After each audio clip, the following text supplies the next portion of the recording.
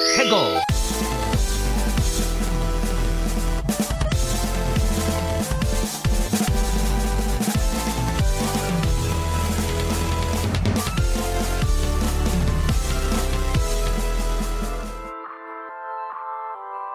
Hello and welcome to another episode of Ferret 64 with me, your host, Yemi the Ferret. I hope everyone's doing good this week.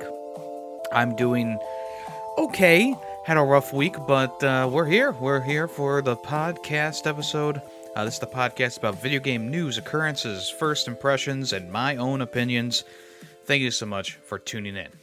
Now, I do have a special guest on for the first part of this show, which is, how about that gaming presentation?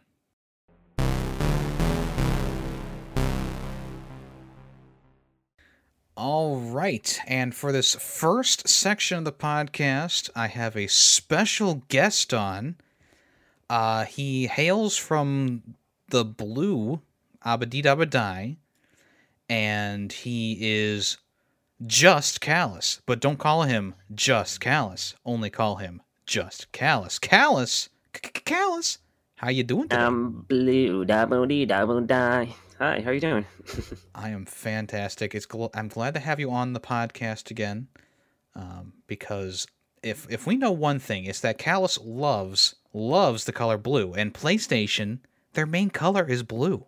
All about blue, yeah. Yeah, usually have me on here for like the Nintendo showcases, but I think this is first PlayStation one we're gonna do together, right? That's right. Because if you don't know, Callus is also a big Nintendo guy too. So you know when it comes to PlayStation things, you know he doesn't even have a PlayStation 1. So I jest. So if you didn't know, there was a state of play that happened this past week. We'll go over our final thoughts of it, but for right now, just know this was probably one of the better, if not the best, state of play that Sony has put out yet. It started with a bang, and it ended with something that a lot of people were really excited about. A little bit of controversy in there, I suppose, that we'll talk about later. But Callus, overall thought, just to get us started.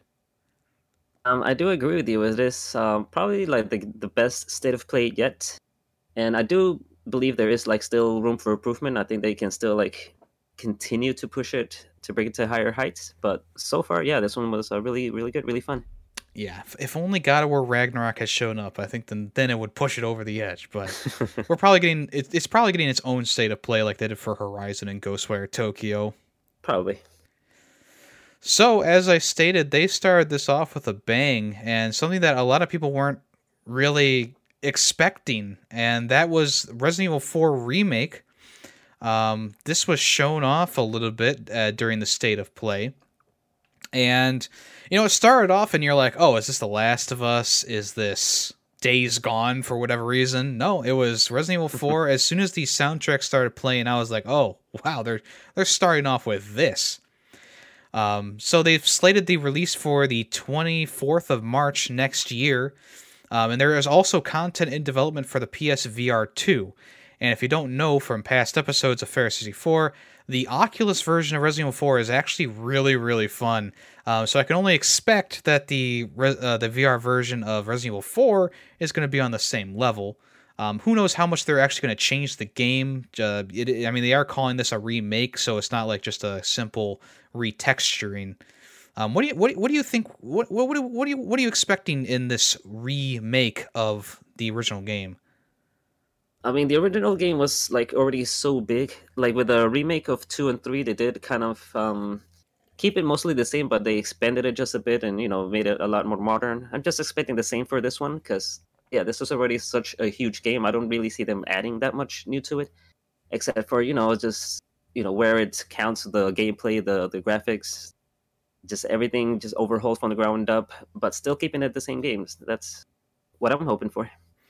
Yeah, I mean, you can already tell from just the little snippets of trailer footage. I mean, the lighting effects and the graphics, I mean, they're on par with something like Resident Evil 8 or 7, or even better, actually, because Resident Evil 2, I think, even looks better than, like, Resident Evil 7, but that's besides the point. But yeah, I mean, I'm guessing that they're going to take out the quick time events. That's what I was expecting. Oh, Like the parts where maybe. you're like running away from the boulder or you're doing whatever with the quick time events. I feel like they're going to take those out because that's not really been a staple of the Resident Evil franchise since like Resident Evil 6. So that's what I'm expecting them to just kind of like retool. Maybe they're just going to make it into a cutscene or make it a little bit more bombastic, or I mean, even have player input in there, but not like forced player input.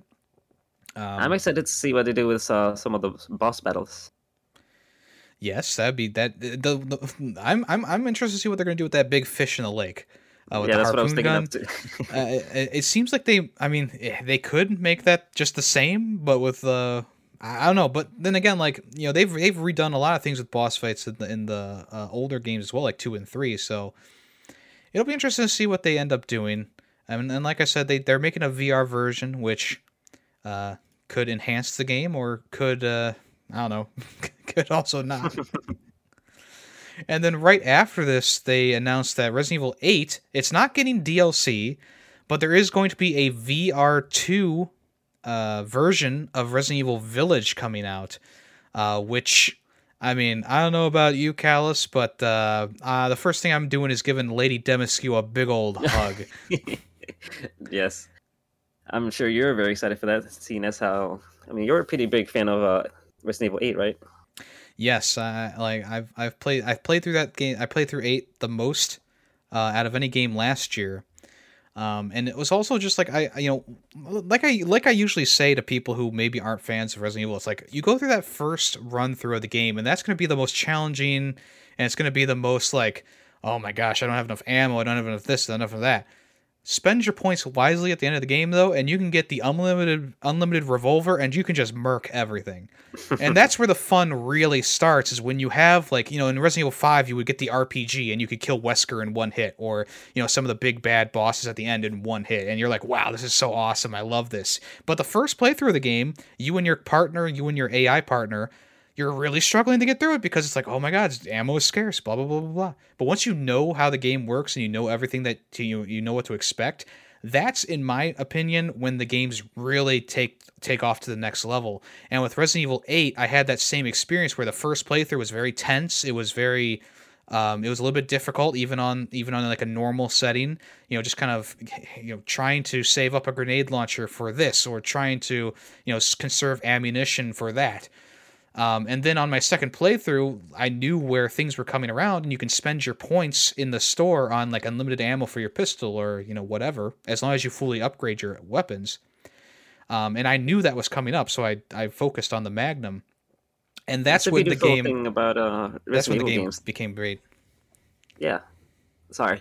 That's okay. That was the beautiful thing about Resident Evil games is like all of them are just so replayable. Like that's why like so many of them have like things that you unlock when you beat it, like under this many hours, because they're just you don't even have to be good at speedrunning them, but they just become very fun to kind of speedrun, at your own pace. Yeah. The speed runs aren't really that difficult in Resident Evil games. Like I said, once you get those big bad weapons and you get like unlimited ammo for them, it's a piece of cake. Anyone can get through it at that point. But that's part of the fun. You take something that was originally scary and like made you really nervous, and you just go, oh, I have an unlimited grenade launcher now, so bye-bye to every single enemy in the game.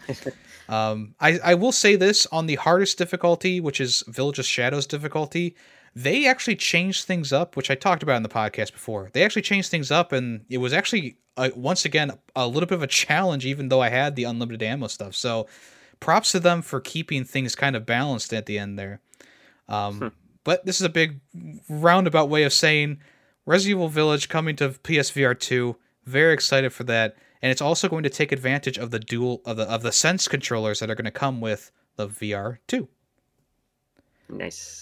Which means we'll probably get adaptive trigger support, maybe rumble, and all that stuff. Right after that, they showed that No Man's Sky was coming to VR2 as well. They had like this little VR2 kind of like stint during the presentation. As you and me and everyone else knows, No Man's Sky has done a complete 180 since its initial release. And VR is just another thing that they're adding to the game that might make it even more playable. So this is the first time that they've ever announced that No Man's Sky is doing VR. From what I know, I mean, I don't remember seeing it in VR before. That should be exciting. Yeah, I think that changes up the game a little bit. Adds maybe a little bit more fun to the sci-fi factor of actually piloting your spaceship with your hands and shooting your gun at enemies and stuff like that. And they've done enough updates to this game to make it worth to go back to now. Me personally, I'm probably not going to go back to it because I'm not a huge fan of games like this. That's it's a lot of mining and inventory management and stuff like that. It's just it's not really my thing. But I am happy that they've turned the game around enough that it's now in people's good graces, and that's always nice to see. I am scared to play this game because I know that I'll probably just. It is kind of my type of game, so I would probably sink like hundreds of hours into this. So, well, Callus, you might not want me to say, but it is coming to PS5. There's going to be a PS5 version of the game. So you. I can already play it on Game Pass though. So that's true. Well, maybe it'll come to PlayStation Plus. We'll see. All right. After that, they showed The Walking Dead Saints and Sinners, which is the sequel to the original Walking Dead VR game. I never played that one myself. I did watch some people play it. It looks fine. Obviously, with this game being on the PSVR 2, and I'm sure it's coming to like Oculus because the original one is on there too. It does look a little bit better. Looks like it plays a little bit better. They didn't really say anything like specific about like, oh, now with the DualSense controllers, you're going to be doing this or that. They just kind of showed off some of the new like, I don't even know if they're new mechanics because I never played the first one, but they got like flares and UV lights and stuff in there. So, it's a zombie game, and you don't really see too many of these nowadays. So it's nice to see a zombie game that at least is competent, Yeah. And then directly after that, we got Horizon Call of the Mountain, which is I think that was the final VR game they showed off, but this is a pretty big one. I mean, it's being developed in-house by PlayStation, specifically for the launch of the PlayStation VR 2. So that it's going to be, graphically it looks good from the trailer, and that it's going to be a solid experience, especially because it's coming from PlayStation's first party. Callus, any interest in this one? I definitely am interested. I still have to play Forbidden West, and I still need to finish the first one. I lost the save file when I was like halfway through the first one, so I was very upset about that. Oh, that stinks. Yeah, but this trailer ended with like one of these giant robots stepping on your face, and I imagine that in VR. Wait, did they show like for the Resident Evil 8 VR trailer? Did Lady D like step on your face also? I don't think so. Maybe that was in your dreams. Yeah, I mean, they should. I think the game is going to be a little bit straightforward, only because it is a VR game, and I think that is going to be kind of like it's not going to be as open. It's not going to be open world, I don't think, but you will have like a 3D space to roam around in with your joysticks and stuff like that. Right. And it seems like you really will have pretty much a bow and arrow to deal with enemies. They didn't show anything. Like, in Forbidden West, you have like a javelin, you have like a rope, the rope launcher, you have grenades and stuff like that come out of a slingshot. In the trailer, they only showed the bow, and so I'm guessing the bow is going to be the one thing that you use in the game the most. It does seem like you'll have a limited inventory and like a more linear gameplay, but it's for a VR experience. I think it should work out. Yeah, I think it looks good for what it is, and I am excited to see more about it. And if I end up getting my hands on a PSVR 2, I'll let you guys know how it is. Do tell. And also, right after that, they announced that the big update for her Forbidden West is coming. They actually called it a major update. And this added a new performance mode, which helps with graphical fidelity. They introduced the transmog, which is you can switch how your outfit looks without the stats being changed around. You can also respec your abilities and skills and stuff like that if you want to change around how your character works. There's the new ultra hard difficulty, which I believe is unlocked from the get-go, along with a new game plus system, which I'm surprised wasn't in the game originally, in my opinion. And then they also showed that there's going to be new weapons and trophies being added to the game as well. So I guess it might be a good thing that you waited to play the game, Callus, because now there's new content in there. Yeah, it'll work out for me whenever I do get around to getting it. I can't wait. Yeah, my story with Forbidden West is I was really enjoying it, and then there was just so much Elden Ring. dialogue. And then yes, Elden Ring came along, and that was like a lot of gameplay with less story elements in it. And see, the thing about the original Horizon and this game, I love them both. Don't get me wrong, but there is just so much dialogue and so much like, well, let me tell you about the story of this area, and you're like, skip, and I don't like skipping dialogue, especially on my first playthrough of a game. But when it's just repeated over and over again, like you ask them a question, they kind of just re-say like part of their conversation. It's like, okay, come on now. Yeah. But that is exciting for Horizon Forbidden West, especially for people who haven't played it yet. You got a little bit of extra content in there, New Game Plus for if you want to do New Game Plus, and also a new performance mode, which should make the game look a little bit better. Sounds great. And I kind of forget what happened after that, but we're going to go into Spider-Man coming to the PC. And this is not just the original Spider-Man game, but also the Miles Morales game is coming to PC as well, which they did not mention during the show, but was mentioned after the fact on their blog, which is pretty cool. I mean, this obviously is going to open the door for a lot of modding to the game, so I'm looking forward to that naked character pack, you know? Right. I mean, they're already like almost there with some of the skins you get to play as. That is true. But I think I might pick this up for PC, not only because I haven't played the game since the old Peter Parker was in it, but I mean, just with I've never really wanted to mod a game, but with games like this, where it's like there's so many costumes that are kind of left out of the game that I think would be cool, like a Venom costume, you know. People can do that, you know. People can put that stuff into the game, and if it's on Steam, it's super easy to kind of just install a mod pack, and it just kind of works, you know. Is this like out of all the PlayStation titles that they could have announced for PC? Are you kind of surprised or expected that it was Spider-Man? I mean, I wasn't surprised per se. I was happy that the game's coming to PC because I think Spider-Man is a genuinely overall loved character that, you know, oh, you have to have a PlayStation to play this game. Well, now people can't complain about that. Right. I was hoping for like Bloodborne to come to PC only because PlayStation has kind of forgotten about that, you know, and there hasn't been like a PS5 version or anything for that. So it's like, okay, maybe this should have been filled with Bloodborne because FromSoft is so big right now with Elden Ring. But I am happy that the Spider-Man games are coming to PC because, like I said, whole new group of people can play them without that stigma of, oh, you have to have a PlayStation.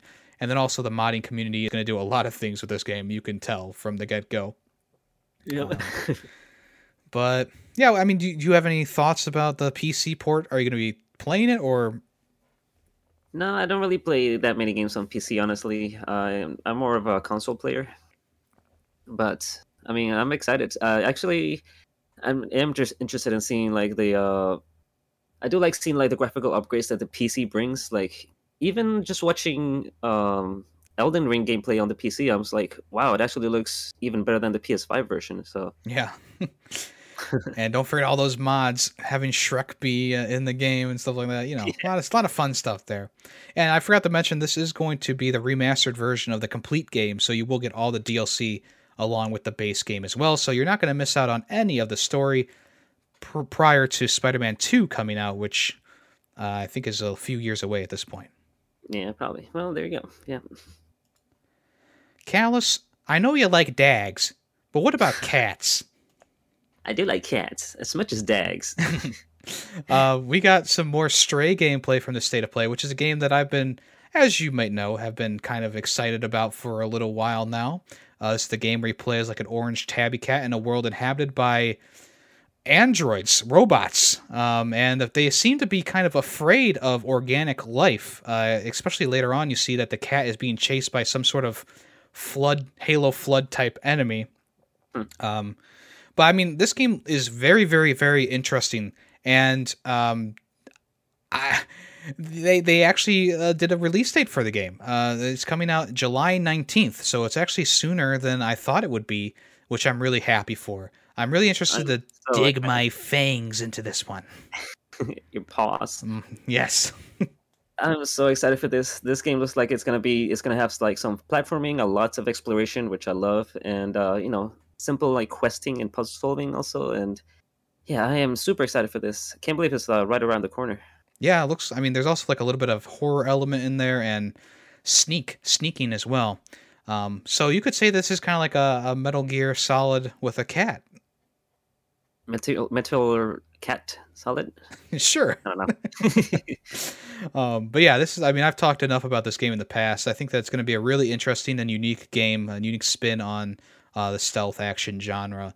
And also just looks interesting in general. I mean, I'm just really interested in learning about this world that they've created. You know, why are all the humans gone? What are these flood type creatures? Why is this like the only cat in existence now? You know, like that's the most interesting thing to me. All right. After that, I believe they showed that Roller Drome, which is like a Callus. What was your name for Roller Drome? Oh, I said it was Tony Hawk's Murderous Skater. And I know Tony, it's like they're on rollerblades, not actually like skates, but same thing. it has kind of a similar quality. I was calling it Tony Hawk's Pro Shooter. Essentially, this game is you play this character who is on rollerblades, and you go inside these like arenas, and it does seem to have like a move system like Tony Hawk's Pro Skater, where you're doing like ollies and flips and tricks and stuff like that with rollerblades. But you also have guns, and you're shooting. I don't know if they're like mercenaries or opponents or whatever they're gonna be, and you're shooting them with these tricks, and you're trying to get the most points you can. There wasn't a lot shown off about it, but there was enough shown off for me to be like, yeah, that's something that I'm definitely interested in. The graphical style alone also draws you in as well. It's got like that shell shaded comic book art style to it. Did you say shell shaded? Shell shaded, cell shaded. Yeah, it does look really fun. And it also has like when you're like up in the air shooting people, aiming at people, it has like bullet time, which looks Yeah. like just really fun. Mm-hmm. And I didn't realize it was from the makers of Ollie Ollie World. Yes, that's also one of my favorite games this year so far, as Ollie Ollie World. So I'm hoping that this game is also another smash hit from them. I Excited. guess you could. I mean, could you also compare this like Jet Set Gemini? I suppose simply because that game was Oh, also one where you're on yes, rollerblades radio. as well. Yeah, yeah, Yeah, that's exactly what I thought of when I was looking at the trailer. I mean, especially in the graphical style. But I mean, gameplay is completely different though. that's true. That is true. You're not shooting people in that game. You're just running away from the police. You're shooting cans of spray, paint spray cans, paint spray. What are they called? Spray paint. Yes. Kansas spray paint. All right, we're 1 for 1 on grammatical errors today. And this is going to be coming on August 16th. And as usual, if you want to check out any of the trailers of the games that we're talking about, they're all on PlayStation's channel, or just watch the entire state of play in order because that is also a fun time as well. All right, after that, I believe it was Street Fighter 6. Yes. Maybe, maybe I don't remember. Well, we'll talk about Street Fighter 6 now. So if you know Street Fighter, you know that the game has taken a bit of a change graphically and stylistic wise for Street Fighter 6.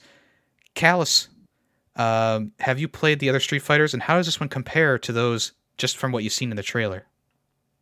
The last one I sunk a ton of time into was Street Fighter 4, which was a lot more like cell shaded style.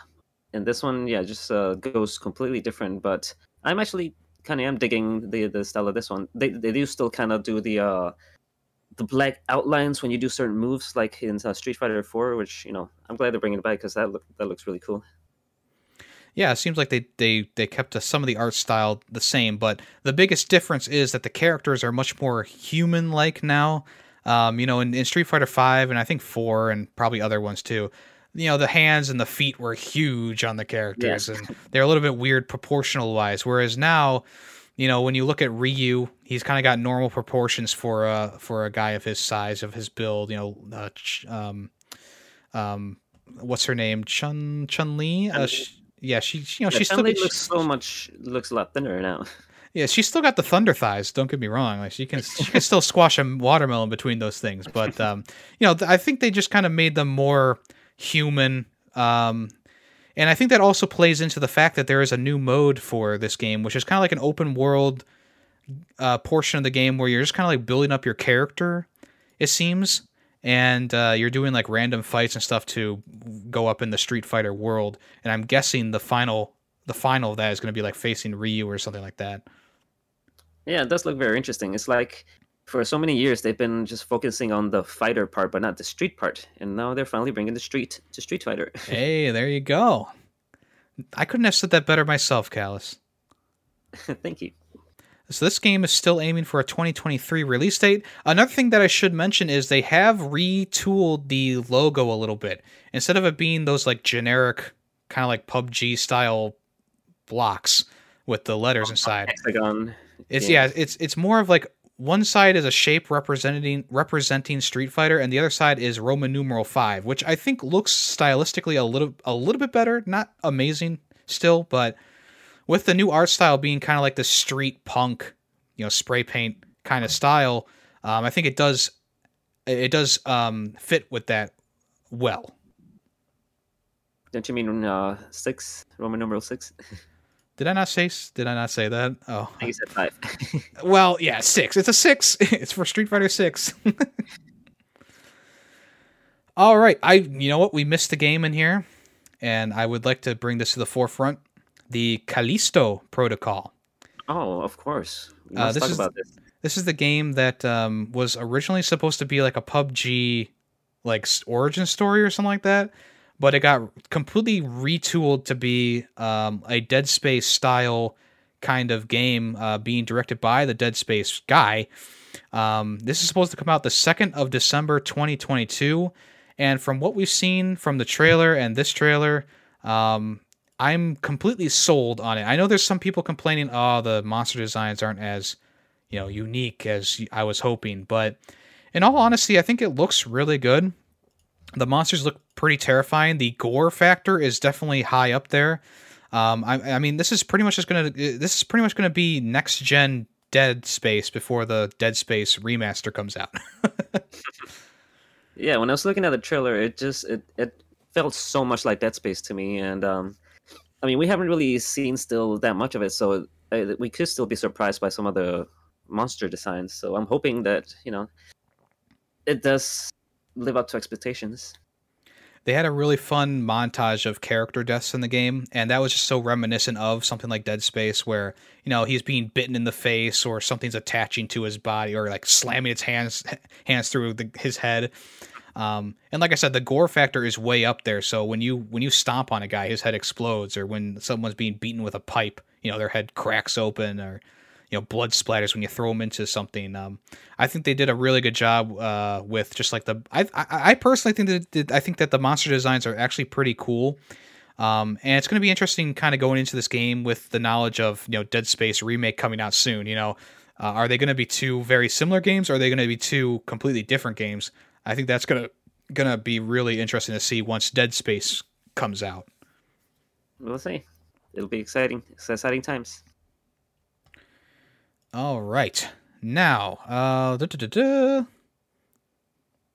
Tunic is coming to the PlayStation.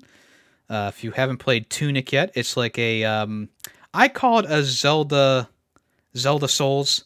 There's obviously a plenty of different comparisons you could make, but after playing The Legend of Zelda Link's Awakening Remaster, I kind of compare it to that because that's like the most recent thing that I've played that is in this style, where you play as a character with a shield and a sword and you're going around these areas. It's got a little bit of Souls-like qualities to it because when you die, you lose money and you have to respawn at a checkpoint and you have to activate the checkpoints and et cetera, et cetera. Very fun, well-crafted game, very beautiful art style. If you haven't played Tunic yet, I think it's one that if you're a fan of Souls games or just a fan of like adventure games in the same vein as like something like Zelda, I think it's definitely one that you should check out. I do have it downloaded. and ready to go. I am excited to jump into it. Are you gonna stream it? I was thinking about it. Yeah, I maybe I think will. I think that'd be pretty fun. You got it. Doing it.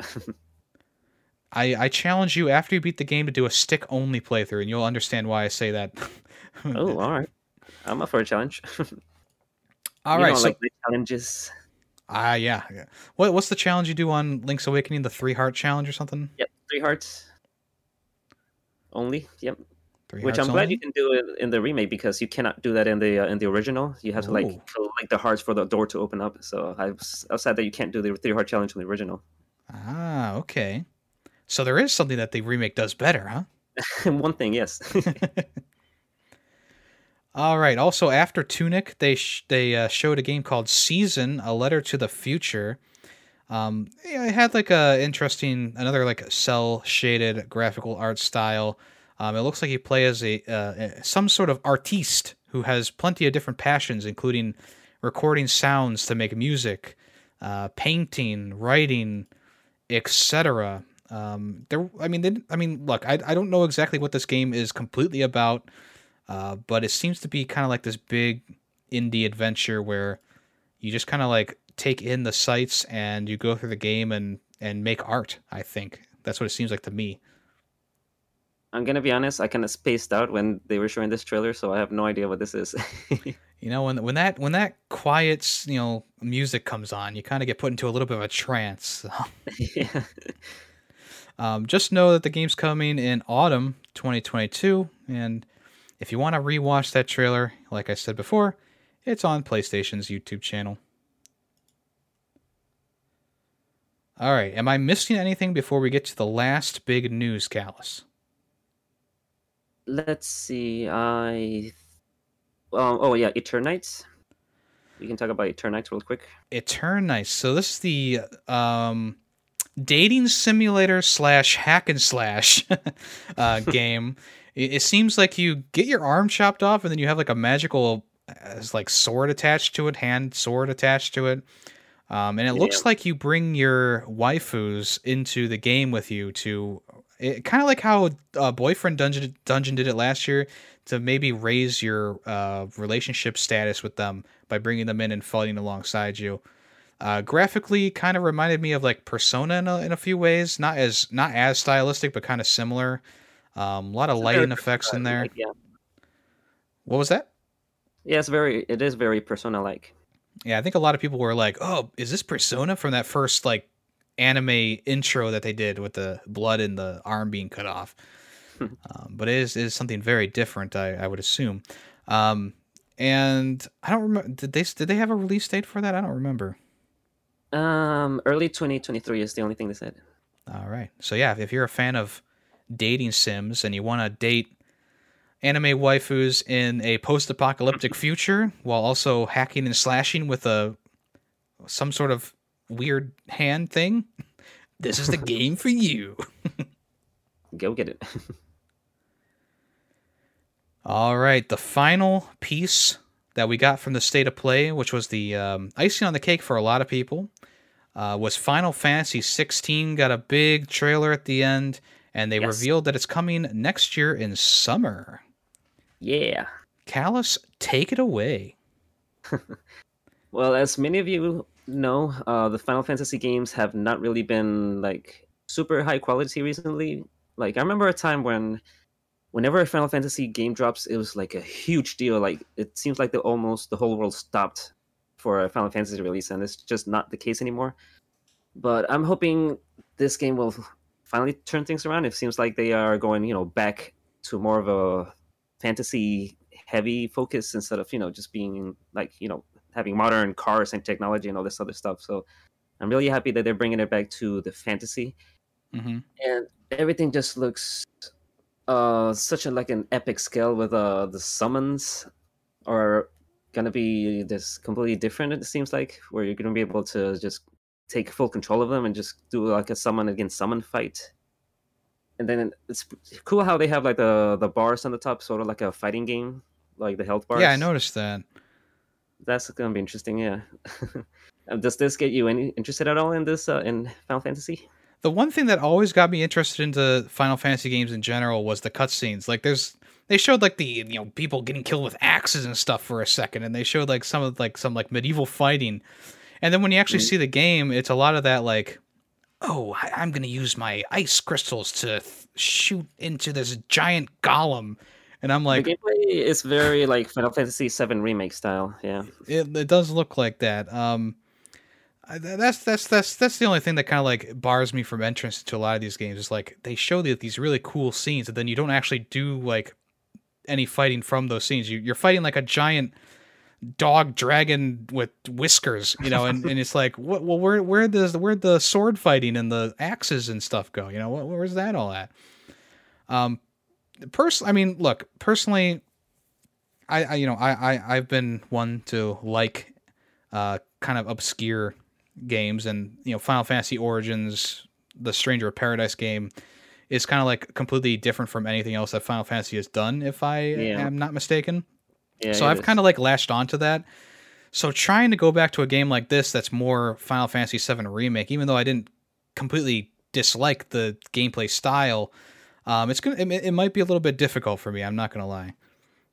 I just wish they would one day come back to like turn-based style gameplay for these big titles. Because I mean, Square Enix still does a lot of turn-based stuff, but it seems like they only do it for like their pixel games, like their indie effort, and not for like their AAA titles.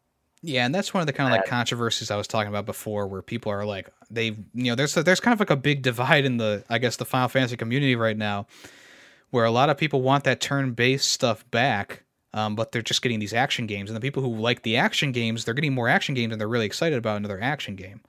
Yeah. So, will we ever see Final Fantasy return to turn-based? I would say yes. I feel like there will be a time when Final Fantasy returns to that. Just because, I don't know, it seems like they're constantly doing different gameplay styles for each game. So you would think that they would go back to a turn-based style eventually, if not for maybe like another Stranger of Paradise type game where it's kind of like adjacent to the Final Fantasy universe. Yeah, I do see them doing like maybe like a spin-off Final Fantasy where it is like just AAA quality production but also turn-based. So hopefully. Yeah. All right. I don't think we missed anything. Let me double check. Just in case, because there's going to be one person who's like, "You missed this." I think that was it. Yeah, I do think that we covered everything. Callus, thank you so much for joining me for this section of the podcast. Really appreciate that. Thank you for having me. It was a lot of fun as always.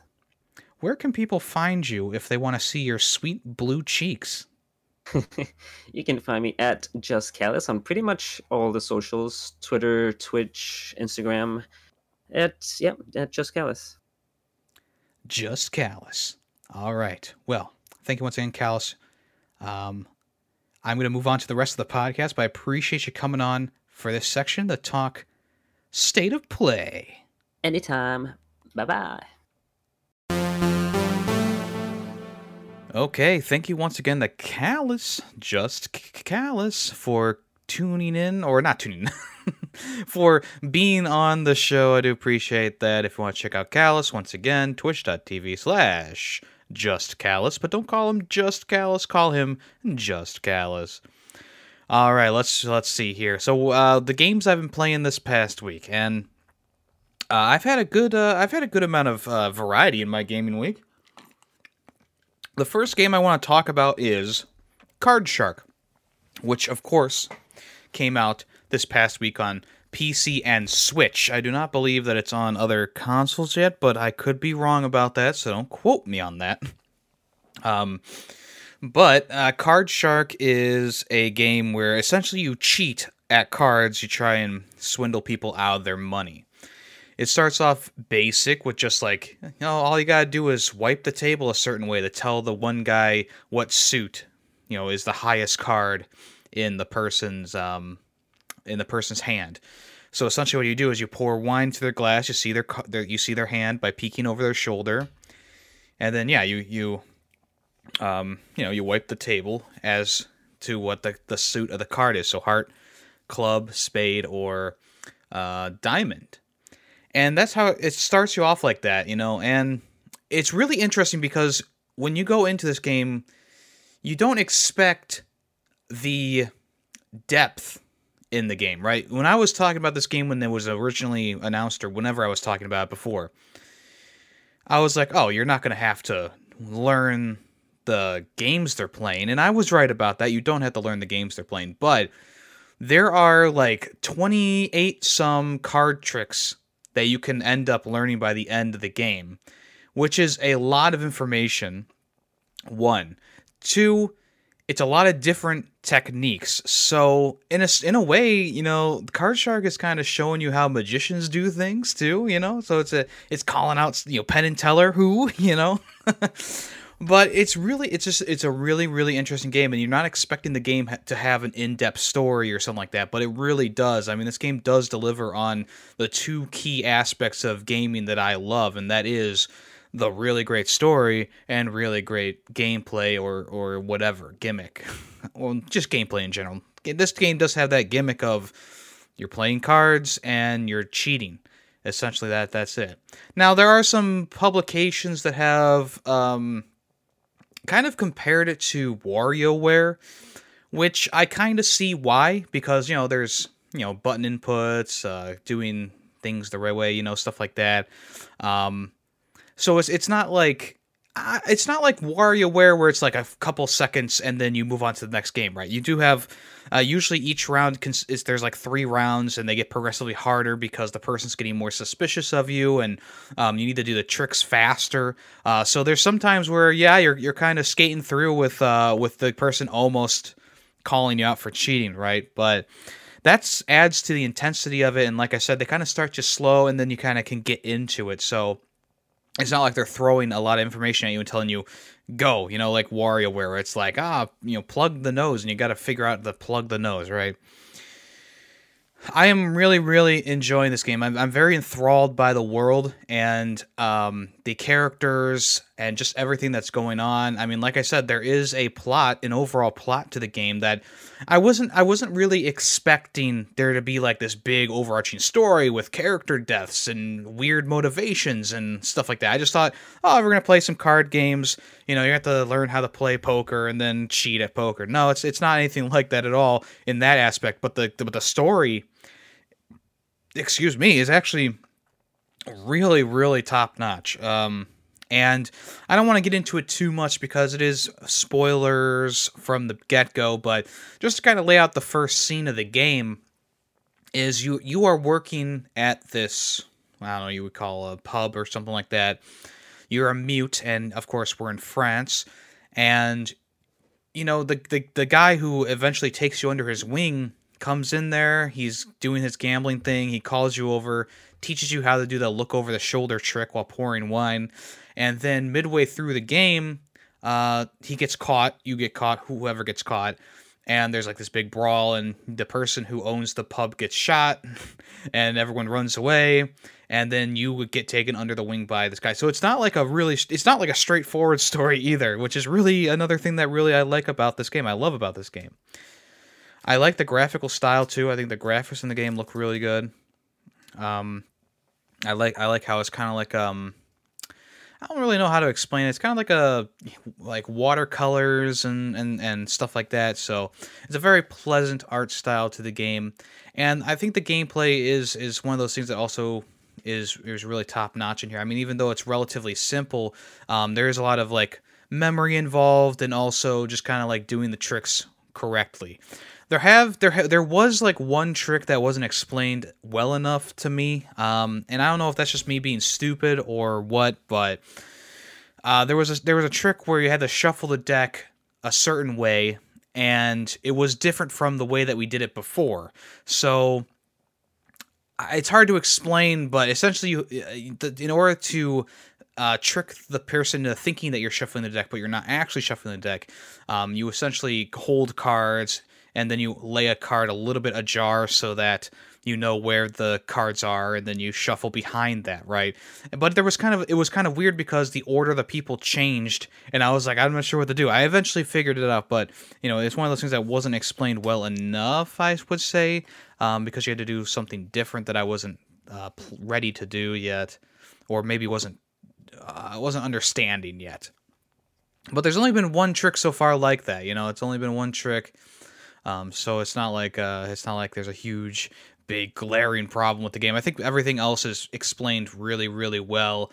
They go through each phase of the trick step by step, and like I said, you don't have to learn how to play poker or whatever game that the people in France were playing in the 1700, 1800. I'm not.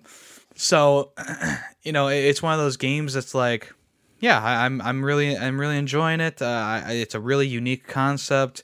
I haven't really seen a game like this before, and as you may or may not know, that is the types of games that get on my top 10 list for the year. These games that really make me think or really enthrall me, and I am 100% into this game right now. So if you are planning on being in that competition, you might want to put an asterisk or a star next to Card Shark, because I think it's going to be on my list for sure. Which makes me, we are about halfway through the year now. It is June. So I think I might start planning the Ferret Awards now. Maybe I'll put out a post with some basic ideas of some games that are going to be on different categories, right? So maybe check out the Discord if you want to participate in that this year. Of course, the voting will start in December, so there is a little bit of ways off from that. But, there's already been a real big handful of games that have come out this year that have been really, really good. So, getting those lists in order early and then adding on to them as it goes on, it's probably going to be a good idea. But as of right now, Card Shark, really, really fun, really enjoying it. I would recommend it. And there is a demo. If you want to play it. I think it's like the first hour or so of gameplay that kind of goes through like the basics. Right now I'm on the tail end of chapter 2. I did go into chapter 3. So yeah, I'm in chapter 3 right now, and things are getting more intense, a little bit more difficult, but the difficulty has ramped up steadily, not sharply. So that's also another good thing about the game. So yeah, if you want to check that out, Card Shark, really fun, really well done game, and it's by an indie developer, so I always recommend supporting indie developers. So if you want to check it out, make sure you do. Like I said, there is a demo available. Another game that I played this past week was Silt, and this is a game that I recently found out about because of the Indie World Direct.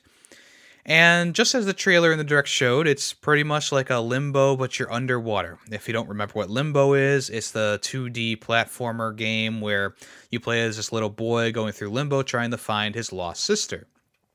So in Silt, it's kind of similar in art style. It's a lot different in story, obviously.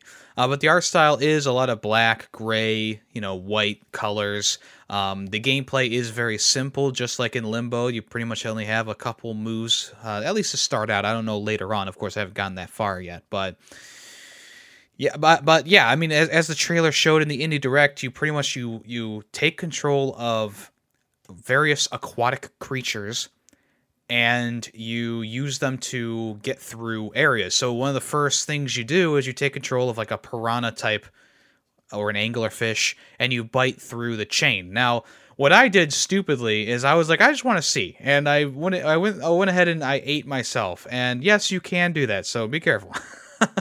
But most animals who you can possess don't seem to attack you. But there are some bigger. There's always a bigger fish. That's one of the standout lines from Star Wars Episode 1. There's always a bigger fish, and in this game, there definitely is always a bigger fish, and there's a bigger and bigger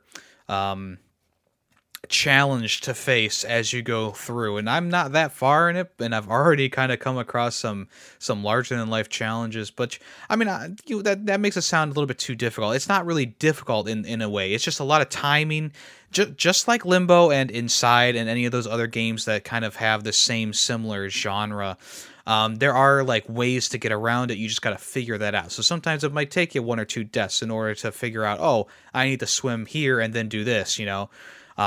So it is very much akin to something like Inside, and not only graphically, but yeah, a lot of the gameplay is it's swim around, possess a fish, do a puzzle, move on. You know, sometimes it's difficult to see where you need to go, though. I think I had the same problem with a game that I reviewed a couple years ago. You were like in a submarine, and it was a really like hand drawn old school art style. But essentially, what happens in Silt is you get to an area and there's really no clear exit or entrance, right? So you're kind of like swimming around, you're kind of bumping into the walls, because it's not always clear where you need to go, you know. So that is one thing that has been kind of pulling me back away from the experience a little bit. Even though the game still, I mean, it looks great, it plays fine.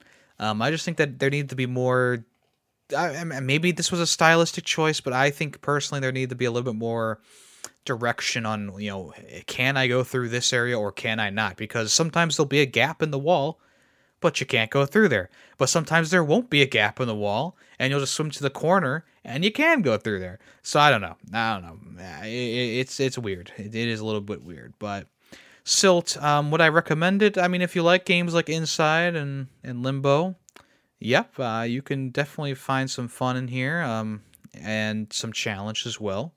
And if you like that art style, you like that kind of gameplay that's a little bit more simplistic but dark, then this is a good game for you. So if you want to check it out, Silt, it's available pretty much everywhere. Another game that I played and Greedy Waffles joined me, we played through the first We Were Here game. And if you don't recall, a couple episodes ago, I was talking about We Were Here Forever, and you can definitely see how far the game has come since this first game. Now, the first game is free to play, so if you want to check it out, it's really simple. Just, you know, download it and play it with a friend or someone else. It's just funny. It's funny just how far the game has come, how much more difficult the challenges have become too. We really did breeze through this game, and it might have been because we were ready, you know, because we played We Were Here Forever, which was much more difficult and had a lot more in-depth puzzles to it. But this game is a good attempt. You know, not an attempt, but it's a good starter, right? It's the first game from the company or from the series. Obviously there's a lot of things they needed to iron out later on, but it seems like for what it's worth, I mean, they did a great job with this original game, and it might be why the series is as popular as it is now, because it started on a good foot, you know, a good note. There's not really a puzzle that stands out to me in my mind, and honestly, even though we played through the entire thing about a week ago, I can't remember a single thing about like the specifics of it. I think the most interesting puzzle, which is the only one that I can really remember, there was one where there was like a stage and the one person was being followed by this like creepy mannequin. And essentially what you had to do is you had the person who was being followed by the mannequin had to give the right, had to give the other player the right pieces to put on the stage. So there was a couple of different cutouts that you would move into center stage, and you would press a button and then the next act would play, and you had to kind of keep going. And if you did it fast enough, then both players would escape. So there was also another part where like I was going up a spiral staircase and Greedy Waffles had to press, I think it was buttons in the right order or something like that. I can't remember. Like I said, it was kind of a forgettable experience, only because the thing, like, we just whizzed through it. Like the second puzzle in the game, if I remember correctly, the water was filling up in the area that I was in, and all Greedy Waffles had to do was like turn a valve on a pipe in his next room, and all the water receded, and that was the puzzle, right? Like, just find the valve and press the button, right? So that's why it's not really memorable. Is it worth playing? Sure. I would definitely recommend to play this before you go out and buy We Were Here Forever, just to see if you like the style. But as of right now, like, would I fully recommend this game? I don't know. I mean, it was fine for what it was, like I said, but We Were Here Forever was just so much better of an experience. You kind of look a little bit more down on the first game in the series. But like I said, I do want to give it a little bit of leeway because, it is the first game from the series. So, it's kind of like right down the middle. I think it's like a 3 out of 10, not 3 out of 10, 3 out of 5. And I rated We Were Here Forever like a 4 out of 5. So, there is a bit of a difference in quality, but still, it was still a fine experience. All right, we finished Paper Mario: The Thousand Year Door. This past, well, I guess it was a little bit ago because I think I forgot to talk about it last week, and I apologize to all the Paper Mario fans out there.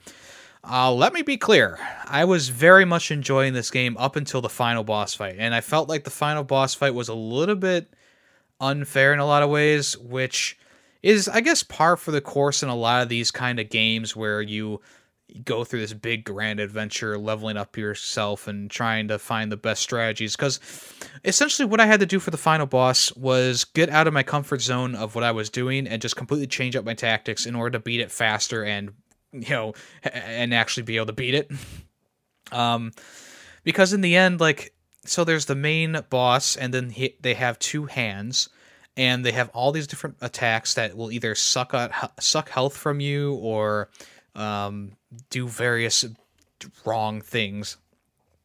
And so you had to kind of take out the hands and still damage the middle. And essentially what I had to do is I had to use the multi-bonk, which is, just pressing A as many times as you can and trying to get the timing down as much as you can. Of course, it does cap you at 5, 6, 7 jumps maybe.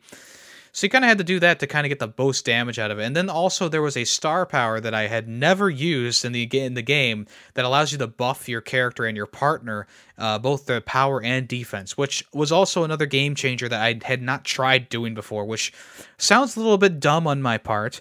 But, it's one of those things where it's like I didn't really have to use that. The only boss fights I had trouble with were the final boss with Grodus and Bowser, and then the final boss with Evil Peach, The rest of the game went by pretty smoothly, all things considered.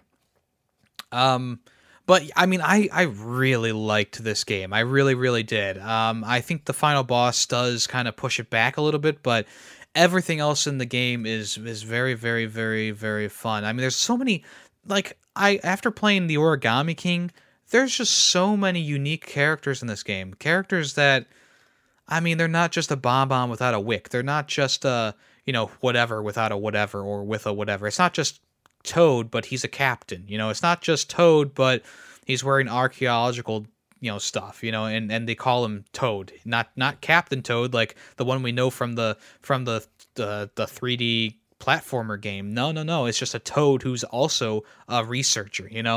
This game actually had pirates. It had various bombs and different looking bombs. It had so many different unique characters that I had not seen before. There were tons of references to other games.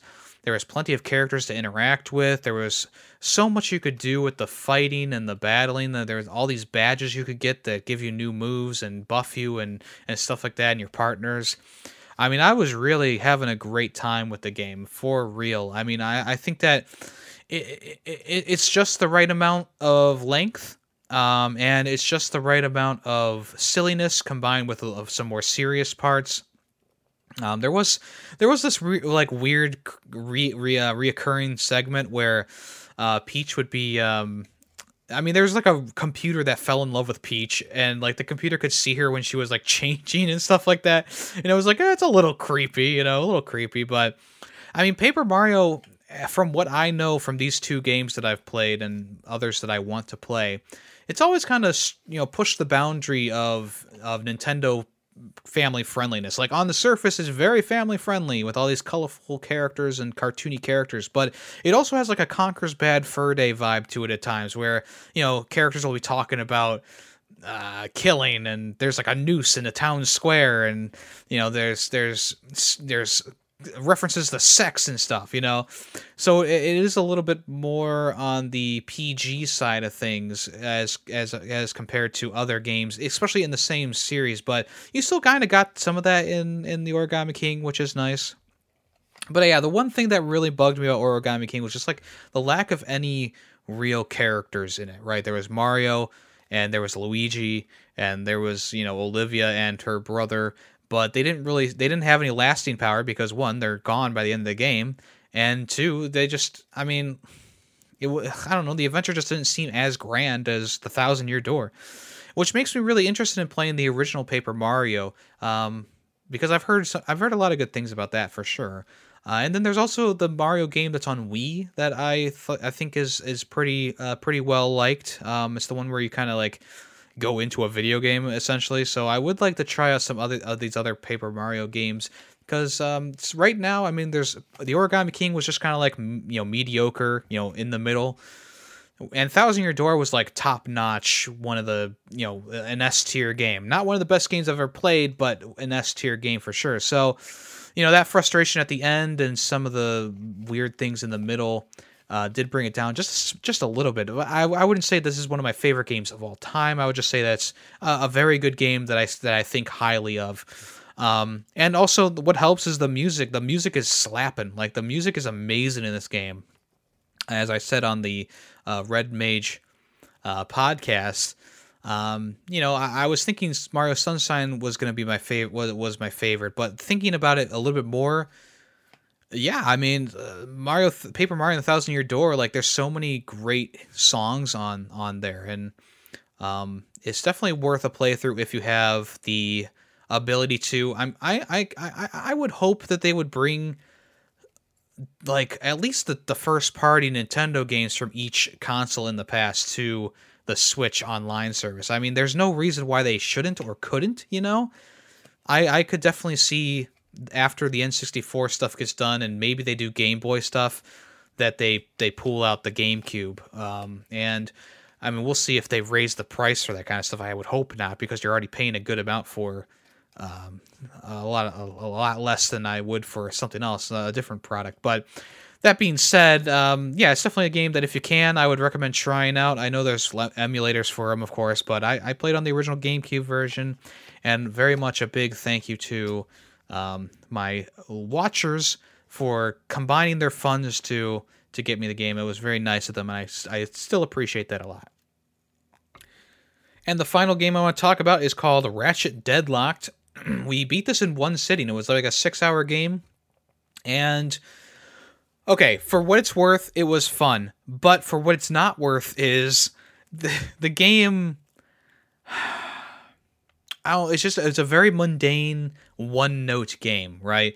You think of a Ratchet & Clank game, and you think of all the different locations you'll go to, and all the various enemies you'll find, and all the really fun weapons you'll use, and all the quirkiness and fun that comes with the platforming and the combination of Ratchet and Clank and blah blah blah blah blah. This game kind of shaves down the experience to just the shooting, minimal platforming, and minimal variation of guns, right? So, you think about the best weapons from Ratchet and Clank in the series, and you think of, there's the Pixelator from Ratchet and Clank. There's, there's the disc launcher. There's the Mr. Zircon. There's whatever.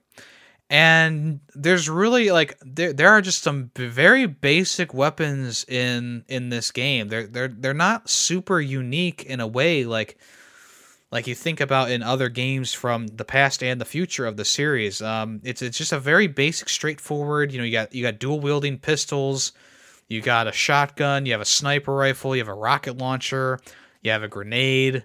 You have, there is one that was like a mine that you could place that would go towards enemies. And then you also had 2 robot helpers with you as well. So that they were also a little bit OP because they would you could upgrade them and they could just wail on enemies for you and you wouldn't have to do anything. The other thing that bugs me about the game, the platforming is bad. Like, there is no depth to the game. Like, when you're playing a Ratchet and Clank game, you have Clank on your back for the helicopter, for whatever moves that he might have. And in this game, there's just none of that. It's just like simple platforming, simple grind rail sections that are not that fun to do. And then you also think about like the various upgrades you can get in other games, like the mag boots and stuff like that. Well, you get the mag boots, but you literally use them like 3 times in the game, or you don't even have to turn screws with your wrench. You can tell your robot partners to screw wrenches and plant dynamite and hack terminals. You don't have to do any of that yourself. So it's kind of like Republic Commando in that way, where you command your troops around and you have to revive them when they go down. But it also makes for a little bit more of a mundane experience. Like, even though I think the game was fun, I think it was still very mundane in a lot of different ways. The only level that really had a lot of character to it was the last level with the ghost sector. And that's kind of funny to say, because there's like 11, 12 planets that you go to, and all of them kind of run around the same. None of them are really that different. And all the enemies are also the same. There's really no variation in the enemies. It's all robot enemies with a few maybe alienoid type ones running around, and it's not like a lot of fun to blast the same enemies over and over and over and over and over again. And there's also like these vehicle driving sections. Some of the vehicles are fun, some of them aren't. I think the most fun vehicle was there's like a tank with a missile launcher on it, and there was also the easiest one to use was this like spaceship that you flew around, which was pretty cool. The ones I didn't like, I mean, there was like a buggy that had a gun on it, and there was also like a land speeder or a speeder bike type thing that was just like it was just so terrible. The controls for it were just so bad. So would I say to go back and play this game, in the year 2022? Would I say go back and play this game? It's a hidden gem. No. If you're playing through the entire Ratchet and Clank series, it's definitely one that you need to play, because it is a big departure from the rest of the series. And it was the way that Sony wanted to take the character, but I believe that this game flopped, which made them continue with the Ratchet and Clank Future series that started on the PS3 with, I believe, with Tools of Destruction was the first one in that series, and that is one of my favorite Ratchet and Clank games of all time. So, they definitely upped the ante, and they went back to something that works, but they changed it up just enough to make it a really good series. I mean, I think that both of the Future games that we've played so far, A Crack in Time and Tools of Destruction, are really great games. Haven't gotten around to playing Into the Nexus yet, and maybe I'll play All for One eventually, but I don't know if that's going to be a real fun time with only one person playing it. But what do you know? But yeah, we'll see what we play next. But as of right now, Ratchet Deadlocked, it's another one of those games that's kind of like mediocre. It's like it could have been more. It was fun for what it was, but for what it was also very light on content and variation. So yeah, that'll snugly fit in like a C tier. Right now we're playing through God of War. We're cruising through it, and I am going for the 100% this time around. So, we'll see how long that takes. That's our new overarching game. And then between that, right now we're going to be starting Star Wars Rogue Squadron 2, Rogue Leader, and we'll start that on Monday, which is probably going to be the day that you're listening to this podcast. So we'll be starting that. We'll see how that goes, and we'll go from there. All right, let's move on to the next part of the podcast, which is What's in the News? All right, the first news of today is the Summer Game Fest has revealed 30 plus developers and publishers who are going to be showing up to the Summer Game Fest lineup. I believe it's over a few days, the Summer Game Fest is, which obviously about 30 plus, with more to be announced soon, they said. So with that many, it's probably going to be a couple days of just gaming stuff, gaming news and all that stuff. I'm excited for Summer Games Fest. I mean, last year I didn't really tune in because E3 was coming around, and I knew that Summer Games Fest was going to be kind of pushed under the rug a little bit with a lot of developers, even though there were still big reveals like Skate 4 and stuff like that. I think this year is going to be a year to definitely tune into some of the more, I guess I should say, to your favorite developers and publishers, right? If you're a fan of Square Enix, they're going to be here, etc. So if you want to check out like something that they're cooking up, I think it would be a good idea to swing by this. Let me go through the list of the studios, though.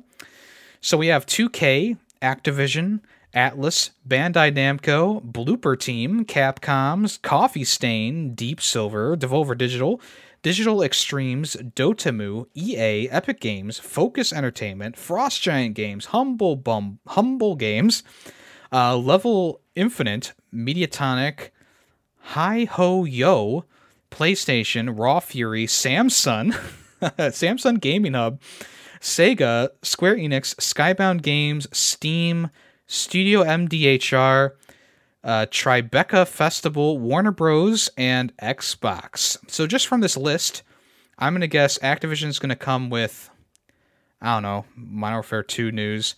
Bandai Namco, probably a few things from them are going to be coming around. Capcom, maybe they're going to show off some Street Fighter stuff. Deep Silver, I don't remember exactly what they're working on right now. Are they the people? I think Focus Entertainment is behind the Evil West game, so I think maybe we'll see something for Evil West here.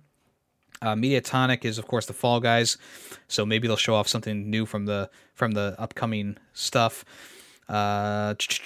Warner Bros. I'm guessing we'll see Gotham Knights, and maybe we'll see when the game's going to officially drop.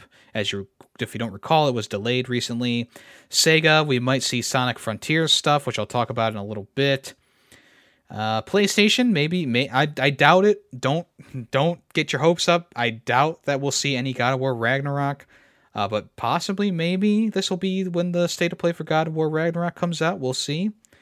Xbox. I mean, Xbox has a lot of stuff they could show off. So, yeah, I guess we'll wait and see for all that. And I'll let you guys know when those dates. Oh wait, here it is. Summer Games Fest is kicking off the 9th of June, so that's actually really soon. So if you want to stay around for that, we'll see what's going to be announced. People are hoping for Resident Evil Village DLC still, and of course Knack 3. But yeah, we'll see what comes around in this, and I'll let you guys know any major things that you want to look out for. BioWare came out and said the Dread Wolf rises. They're excited to reveal the official title for the next chapter in the Dragon Age story, which is going to be called Dragon Age Dread Wolf. Nothing else was shown off, no gameplay, nothing like that. It was just a still image. I think there was like music behind it, but there was a still image. It was like a purple circle with the Dragon Age Dread Wolf in the middle. It kind of had like an 80s aesthetic to it, a synthwave aesthetic to it. But they said that the game won't be launching in 2022, but they are growing ever closer to their next adventure. The blog post expanded a little bit, saying, "Some say he might be an ancient elven god, but some say not. Others say a betrayer of his people, or a savior who now seeks to rescue them at the cost of your world. His motives are inscrutable, and his methods sometimes questionable, earning him a reputation as something of a trickster deity, a player of dark and dangerous games." So yeah, if you want to check out that, it's on BioWare's Twitter account. Like I said, there's nothing really interesting to see on there, but I'm guessing if you're a fan of Dragon Age, you're going to want to read the blog post about it, because maybe it'll give you a little bit of lore or something behind what's going on. As I mentioned earlier, Sonic Frontiers, I was going to talk a little bit about that. There was a new Sonic Frontiers gameplay, open world demo, and there was also a video for like the combat in the game as well. Look, I'm gonna try and not judge this too harshly, but it's kind of hard not to when they release all this information on IGN, 1, and 2, it seems to be just like IGN playing around with the game and going through the open world. It's almost like they were going for that Kirby Forbidden West aesthetic, where it's like a lot of, decaying and ancient structures with kind of like a colorful, vibrant character. The only problem is that the art style kind of worked together in Kirby Forbidden Land, not Forbidden West, Forbidden Land, or Forgotten Land. Oh my gosh, I am fucking this up. Anyway, Sonic Frontiers seems to be taking that idea, but they're not fully implementing it. I mean, Sonic's walking around in this land that kind of is, I wouldn't say realistic, but it's realism, and he just kind of looks out of place. The rings and there's like blue coins or something like that in the areas too. They're just kind of like they're just kind of sitting there rotating. They don't blend in with the environment like they did in Kirby. When you pick up a coin in Kirby, it kind of looks like the aesthetic from the game. It doesn't look like a Sonic thing modded into, a realistic game. You know what I'm saying? The open world does look interesting, though. I mean, when you're just looking at the open world itself, I mean, there's lots of grind rails, I guess you could call them. Lots of different like things in the air, and if you just look up, like you'll see like maybe starts of levels or starts of platforming challenges to do, kind of like Bowser's Fury in a way, where you just kind of see those platforms in the distance, and you know, like, oh, there's a loop there, so I'll be going there eventually, or there's a platform there, there's probably something up there, you know. Um, like so, I guess I would say that the open world looks better than what the combat looked like, which I'll get to in a second. You know, I think the open world, I mean, even though it's a little bit flat in areas that they showed, there is a good amount of stuff to do, it seems, you know, with like all these different structures kind of working together with the landscape. I'm interested to see more of the open world, of course, but we might not even get more open world gameplay footage, you know. But yeah, for right now, I mean, you know, it looks fine. The open world looks fine. I mean, it just, to a lot of people, it probably looks a little bit barren. And to me personally, even though there does seem to be a good amount of things kind of just like, you know, placed in the environment without much thought, it does look like the game is, it does look like it's I don't know, it does look like the open world is kind of like akin to like a Breath of the Wild or something like that, you know. So, yeah, if you want to check out any of these two trailers that I'm talking about, they're on IGN's YouTube channel for some reason. So, let's talk about the combat. The combat looks really weird. It seems like the enemies have way too much health for the moves that Sonic is doing.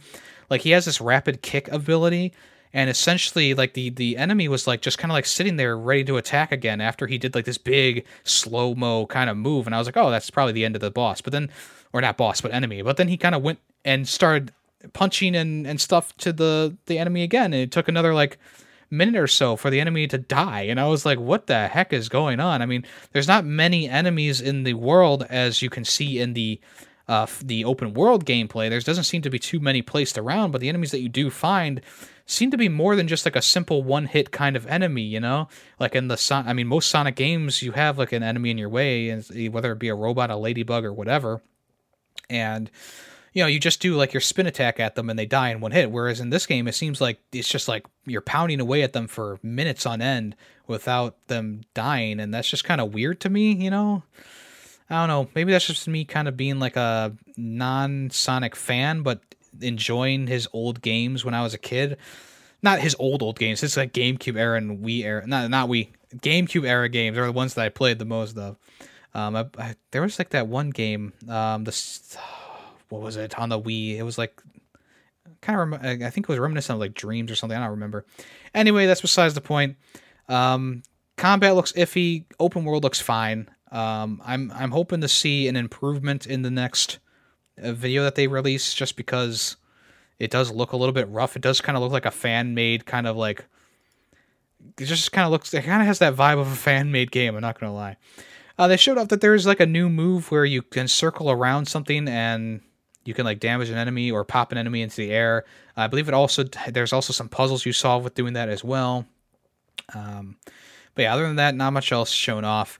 And I'll let you guys know if there's anything new that comes out for this game. But as of right now, not impressed, but still interested, I should say. Because the formula change for Kirby did so well for that. You know, I'm hoping that it works for Sonic too, but you know, who knows? Who knows at this point? All right, Don't Nod Entertainment has been rebranded to Don't Nod. This time, instead of it all being one word without the apostrophe, it's now Don't with an apostrophe and Nod. So if you were expecting something crazy different, not exactly what you're getting, but it is a nice. I mean, I would say that this fits the brand more, Don't Nod. Instead of it being DONTNOD without any punctuation, it actually makes sense now. But this is the studio that brings you like Life is Strange, Vampire. They've been around for about 15 years. With their anniversary just passing, they decided to change their branding a little bit. Obviously, it's not that big of a shift, but they came out in a kind of like a tweet, I think, or in a blog post and said, Oscar Gilbert, the CEO, said, "I am very proud of the journey that Don't Nod has been on over the past 14 years. The company has evolved in many ways with a strong will to lead the way in creating and publishing meaningful entertainment through original and relatable stories, which empower our talents and players to inspire change, however small. The new brand's visual overhaul will help us convey our core identity. So there you go. They also announced that they are working on 6 games in development right now. Probably half of them are Life is Strange titles. But yeah, nice little branding change for them. Super Bomberman R Online is going to be going offline in December. Super Bomberman R came out back in 2021 in May, and apparently it was just not popular enough, so they're going to be shutting down the servers, but the game will still be available to download, I believe, for free. They're just dropping the online version of the game, so it's just going to be called Super Bomberman R from now on. The blog post that they talked about this in said, due to various circumstances, they're going to be shutting down the servers. They are claiming that the franchise is still moving forward with new projects, which Konami hopes to inform us about in the near future. Thank you for your continued support of the Bomberman series. Yes. Also, don't confuse this with Super Bomberman R. This is a free-to-play version that used to support up to 64 players, so you can still play this up until December 1st, 2022. So if you want to try it out before the servers become completely offline, which I don't know how many people are actually playing it, but maybe there'll be a bit of an influx knowing that the game is going to be taken offline. Maybe you want to try it out before that, but, yeah, that's up to you. There's going to be a limited run showcase in June. This could be during the Summer Games Fest, but it wasn't announced for that. This is going to be taking place on June 6th, so it's actually the same day that the beginning of the Summer Games Festival starts. So it's possible that it is part of that, but it also could just be its own thing. They're calling this the Mega 64 announcement. There are going to be over 30 trailers and game announcements inside the limited run 3, the LR3 Mega 64 Direct, or whatever they're calling it, showcase. So there's going to be both physical and digital reveals all in one place. So, we'll see what they have to announce. Also, along with this announcement of their little show they're going to be doing, they came out with a post saying, "Cowabunga! Kick the shell with the boys in a bodacious beat 'em up on PS4, Switch, and Xbox. Our release of Teenage Mutant Ninja Turtles Shredder's Revenge is coming to limited run games and major retailers this year. Tune in to the show Limited Run Games 3 on 6/6 for the Collector's Edition reveal." So they kind of just showed off that they're going to be doing the physical version of this game. There's going to be a reversible cover that'll come with 6 Sprite stickers and an art booklet. That's just the regular version. So we'll see what the Collector's version has in store when June 6th comes around. All right, let's move on to the next part of the show, which is what's coming soon.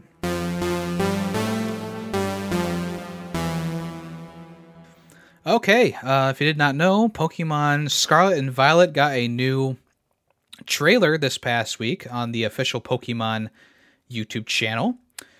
This was pretty much just showing the new characters, how the 2 different versions are going to be a little bit different.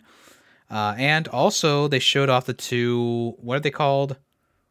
Mega Pokemon, or whatever they're called. The Legendaries? Legendaries? Anyway, so the trailer showed off that the 2 versions of the game are going to have 2 different color schemes. One's purple, one's orange. The orange, or the violet, I should say. Fuck me. Violet and fucking Scarlet. Stupid. Scarlet version is going to have the female professor. I believe her name is Seda, and then the violet version is going to have the male professor called Turo. Is that what his name was? Yeah, Turo, Professor Turo. 2 different professors for the first time in a Pokemon game, so that's kind of interesting there. Also, of course, you have your what do they call your adversary, your holy shit, I am blanking on my vocabulary right now. Your new Gary Oak, let's call it that. Your new person you're fighting against throughout the whole game. They revealed that she is going to be in the game. They also showed off a few new Pokemon that are coming to the game, including the newly memed Lechonk, which people are more excited about than any of the other new Pokemon that they showed off. It seems like there's still going to be like a little bit of a Pokemon Arceus kind of open world where you can roam around and find Pokemon. It also seems like they might be doing a similar style for the battling, although they didn't show any of the battling, so I'm wondering if they are going to be going back to the normal turn-based battling without you being, without it being in the Arceus style, which a lot of people are hoping that they do have the Arceus style back, because that was actually a very new and different change of pace for the series, and that was very welcomed to a lot of people in the Pokemon world. The two new legendaries for each one. So Scarlet is getting a kind of like a motorcycle looking kind of guy. I believe he's called Koraidon. And then the other Pokemon legendary kind of looks like a fighter jet in a lot of ways. And that one's called Miraidon. So if you want to check out their artwork, obviously it's on the Pokemon's website. There you go, Pokemon Scarlet and Violet. They also revealed that the game is going to be coming out in November, on the 18th of November. I believe you can pre-order the game now. All right, another year, another Madden. Madden 23 is celebrating the life and legacy of John Madden, the name that the person that the game is named. The person that the game is named for. There's going to be 3 different versions of the game. One of them is going to be the All Madden edition, which has John Madden, the young John Madden, going through like a paper wall. Another version of the game is going to have the legendary Raiders John Madden. He won a Super Bowl with the Raiders. They're showing that. And then the final version, which I believe is the regular version of the game, is going to have the broadcaster John Madden. All 3 versions will, of course, have different perks and stuff with them. There isn't much right now as to like the details of the different versions. I'm guessing some of them are going to come with the card packs and stuff like that, all that crap. And they did reveal that this game is coming to all platforms, including Steam, this time around. So you won't have to work with... Well, I think you still need to use the EA launcher, but you can buy it on Steam at least. But in a blog post, they explained that Coach Madden's football philosophies and expectations on the field have always grounded the Madden NFL development team, as they represent what fans truly want from the best 11v11 simulation football experience. When Madden 23 launches after this summer, the first interactive experience will also feature 2 versions of Coach Madden leading opposing teams of all Madden athletes, facing off in the 1970s Oakland Coliseum. In addition, the unforgettable voice of Coach Madden returns during the game in remastered audio clips that call back to his legendary days as a broadcaster. In addition, EA Sports has provided an update on the $5 million charitable pledge to the John Madden Legacy Commitment to Education. They will commit $2.5 million of the John Madden Legacy Commitment to Education to support programming over the next 5 years for the following 4 nonprofit associations focused on science, technology, engineering, art, and math. So there you go. So when I was growing up with Madden, John Madden was an announcer in the game, I believe, right? Madden 04, I believe, was the one I played the most when I was a kid. I believe John Madden was an announcer in that game. I could be wrong, though. Madden's been in my life for a long time, and recently Madden has really took a nosedive in quality. And it seems like with this cover for Madden, they're trying to harken back to that original kind of maybe nostalgia for the Madden franchise. The only problem is that with all these updates that they've done to Madden, bringing back things that they, of course, left out of past games and stuff like that, it's hard for me to say, like, oh, this is going to be the Madden that brings it all back. I don't know for sure, but I'm going to guess that there's still going to be a lot of those problems that you have with any other Madden game, where it's like, okay, it's a lot of reused assets. They forget to update things. The physics are broken, whatever, On that same point, they've also announced that there's going to be a new Field Sense on the PS5 and Xbox Series X versions, which will touch down on August 19th. Essentially, this is going to make the quote-unquote make the game feel more like an actual game with surprises and tackles and blah, blah, blah, blah, blah. Here's my problem, okay, with Madden Field Sense. This is just animations. This is once again the problem that I had with the last game, where it's like, okay, you're playing the game and there's an outcome that will just have a random animation play, and if that animation plays, it's just that person's game. No matter what you do on the opposite side of the ball, the person will catch it with one hand or something like that. No matter where you are in the field, no matter what's happening. There's a huge problem here because every year Madden does this where they go, this is the new Madden. We've updated everything. It's all going to be so good. There's new technology and mechanics and blah, blah, blah, blah, blah. And then it's just like, okay, you press X to spin and it tells you when to press X. Or, you have more of a chance of getting out of a tackle if you press this button at the right time when they show it on screen. Or, this animation is going to play if the person's going to catch the ball in a weird way. It's just one of those things like, I don't have too much faith in Madden at this point, so it's really hard for me to get even a little bit excited for this. Will I be getting the game? That's the big question that's on y'all's mind right now. I'm buying the game for Player 2 because he won our Discord competition last year based around picking games, right? He wants to play it with me, and I've told him I wasn't planning on buying it, but if you really, really want to play it, I will pick it up. So yes, I will be getting this year's Madden 2 times. I'll be accepting donations. No. But yeah, so not super excited about Madden, but I mean, I'm a huge NFL fan. I mean, the NFL is really the one sport that I follow. I mean, I enjoy watching a little bit of basketball or baseball here and there, but I'm not going to go out of my way to, watch those types of things. But with NFL, I mean, every weekend I'm watching games. Every Thursday and Thursday and Monday I'm watching those games. So it's, I wish that Madden was better because I really do love football, and a lot of people love football. I mean, it's one of the biggest sports in the world, right? But it's hard to be super excited when, the past 5 years of Madden have just gone into the shitter, really. I mean, they've tried their hardest to bring back some mechanics and try and make the game better, but it's just nothing's been working right now. Even though the graphics might be better and maybe there's more fluid animation, but until I actually get my hands on it and feel and try and see what's different, I don't have too much faith. But whatever. All right, a game called Steve Jackson's Sorcery is coming to Switch, Xbox, and PlayStation on June 23rd. This is a game that is kind of procedurally generated, but it's got some sort of story behind it. In a world of traps and magic, you're going to be going along in this kind of pencil art kind of look style to it. They're calling this the Complete Collection, so I'm not sure exactly what this is. It was originally released on mobile devices. It's a 4-part adventure game in which your every decision has ramifications that you may not even discover for hours. From the game's beginning in the Shamutani Hills to the convoluted time loopness of the final chapter, The Crown of Kings, there are tons of choices to make, regret, and redos. This comes from the same studio as 80 Days, Heaven's Vault, and Overboard.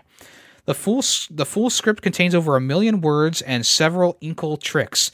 Procedurally self-narrating strategic combat, conversational gambling, characters who lie like all the time, so many time loops, so many payoffs, a powerful ally you can kill early on without realizing, 2 open worlds split across time you can freely remix. We still weep. This will be available on June 23rd for $25. Seems really interesting. I mean, combat that narrates itself completely. I mean, sounds like it's going to be a really interesting game. If you want to check that out, like I said, it's coming out on the 23rd of June, or you can check it out on the No Gravity Games YouTube channel. Destroy All Humans 2 remake is coming to PS5 and Xbox Series X and PC this August. They want to make sure you know this. There is no PS4 or Xbox One version of the game available. There will only be next-gen versions of the game, which is really weird in my opinion. And the base version of the game is going to be $40. If you want the Dressed to Skill version, it's going to be $60. You can pre-order those now if you want to. A faithful remake of the most acclaimed entry in the fan-favorite Destroy All Humans franchise. Bay City, Abalon, Takoshima, Tunguska, and the Moon are the 5 locations you get to explore in the remade sequel set in the 1960s. If you pre-order the game, you'll get immediate access to the new Clone Carnage multiplayer DLC for the first time in Destroy All Humans remake. It's a standalone mode, so you don't need to worry about owning the original game in order to play. Coughing up the extra cash for Dress the Skill Edition will give you a skin pack and the Challenge Accepted DLC when it releases at the end of the year. There is also a $400 physical collector's editions, but its contents have not been shared yet. In a press release, it said players will experience the swinging 60s in all its glory and deal with hippies, the KGB, and many other threats. To roam quickly around the large areas, Crypto can use his jetpack, his hoverboard, and of course his flying saucer, equipped with a neat little arsenal of destruction of its own. The saucer received an interesting update. Abducting humans in certain numbers will unlock new skills. Okay, there you go. So if you want to check that out, there's a trailer now on THQ Nordic's YouTube channel, and it's going to be released on the 30th of August. All right, Train Sim World 2 is getting some new DLC, the 1950s Steam Engine DLC. This is a first for the Train Simulator series, having steam engines and stuff like that, locomotives come into the game. You'll be driving high-powered you'll be driving high-powered steam trains through a uniquely made environment. The add-on will take players back to the 1950s on the historic line between Liverpool and Crewe. Immersed in the middle of the British Railways steam era, take control of the famous LMS Jubilee class locomotive. Resplendent in nostalgic British Brunswick green livery, adorned with BR's late crest. You'll also be able to commandeer the LMS Stainer 8F class locomotive with the rugged BR late black white guys and 280 wheel configuration better suited for hauling lower speed heavy freight trains. These being steam trains, you'll have a lot to learn. Master the art of steam simulation. The firebox and broiler create the ultimate balancing act to keep these machines alive and powerful. Take on the challenge of 1950s with no modern comforts to rely on, and the safety system is your wit. Learn the finesse and rhythm of each locomotive to determine your speed and timetable. Like I said, this is going to be a fresh, kind of like railway 36-mile route, which is historically accurate. So if you want to try that out, it's going to be available out now. It's out now, right now, if you want to drive those locomotives. Tell Me Why is totally free to claim on Xbox through June 2022 for Pride Month. I believe it's also free on PlayStation and Steam. It was free before on Steam, so I'm guessing it's free again. But if you want to check out Tell Me Why, this is the first game from the studio, Don't Nod, to feature a trans character. You'll be able to get it from today until June 30th. You can claim the game for free. Back in 2022, Xbox's general manager publishing had very positive things to say about Tell Me Why. I watched a playthrough of the game, though, and a lot of people are kind of mixed on the adventure. If you want to try it out yourself, it's free to download right now. PlayStation Plus revealed their free games for June, which you'll be able to start downloading and playing on the 7th of June. First up is God of War from 2018. You'll be able to play that and claim that game all through the month. The PS5 game of the month is Nickelodeon All-Star Brawl, and then also you can play a game called Naruto to Boruto Shinobi Striker. All 3 games will be available to download on June 7th. God of War has been kind of debated over the past few days because the game is already available on multiple services, including the PlayStation Plus Collection and the now-defunct PlayStation Now service, and it's going to be available in the new version of PlayStation Premium as well.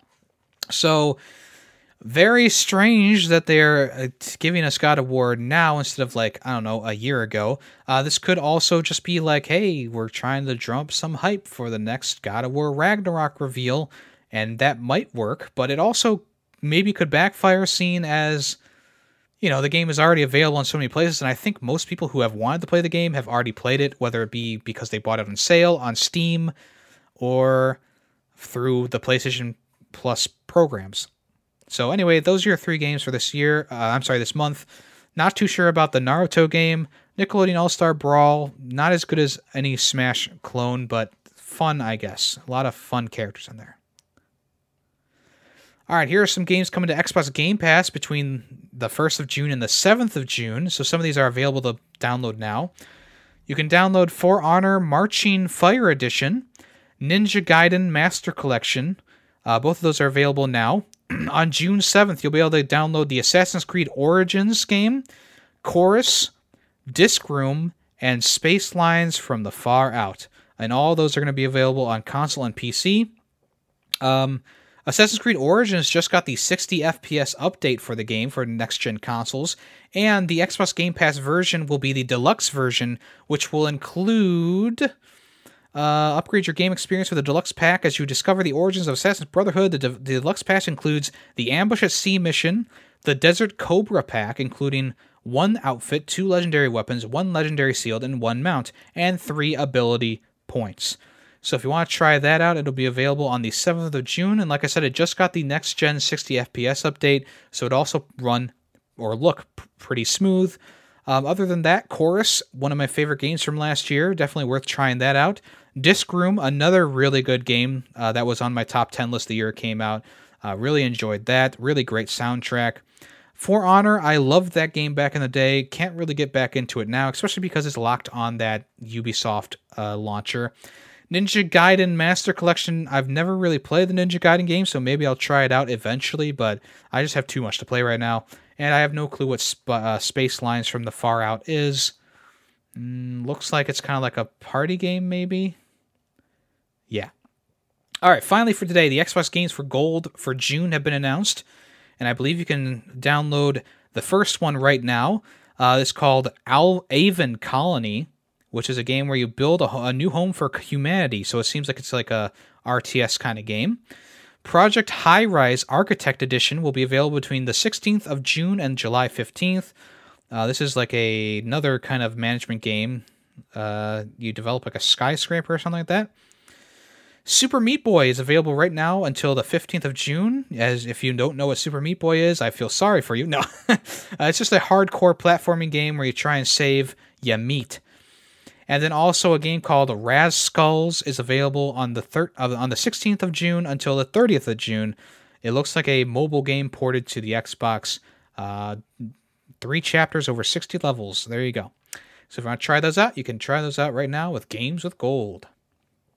Alrighty, well, I appreciate you listening to this episode of Fair64. Once again, big thanks to Just Callus for joining me on this episode to talk about the state of play, which we did forget to go over our final thoughts, but I do think that it was a really great show. Probably like a 8.5 out of 10 for me. Very, very good show. Anyway, thank you so much once again. I am Yummy the Ferret, and I will talk at you guys next week. If you want to check me out, I stream on Monday, Tuesday, Thursday, and Saturday. All those days on Twitch, twitch.tv/Yummy the Ferret. I also have 2 other podcasts, Film Freaks with a Z and Fubar Ferret, if you want to check those out. And I also have all different social medias at Yummy the Ferret. If you want to join me on my Discord, links are in all my social media accounts. All right, y'all. I'll talk at you next week. Bye-bye. The Ferret64 podcast is owned and edited by Yummy the Ferret. The song Nightshade, used in the intro and outro, is owned by Adhesive Wombat. Small sound clips during the podcast were made by Yummy the Ferret. News sources include NintendoLife.com, PushSquare.com, and PureXbox.com. All opinions video game related are my own. Thank you for listening.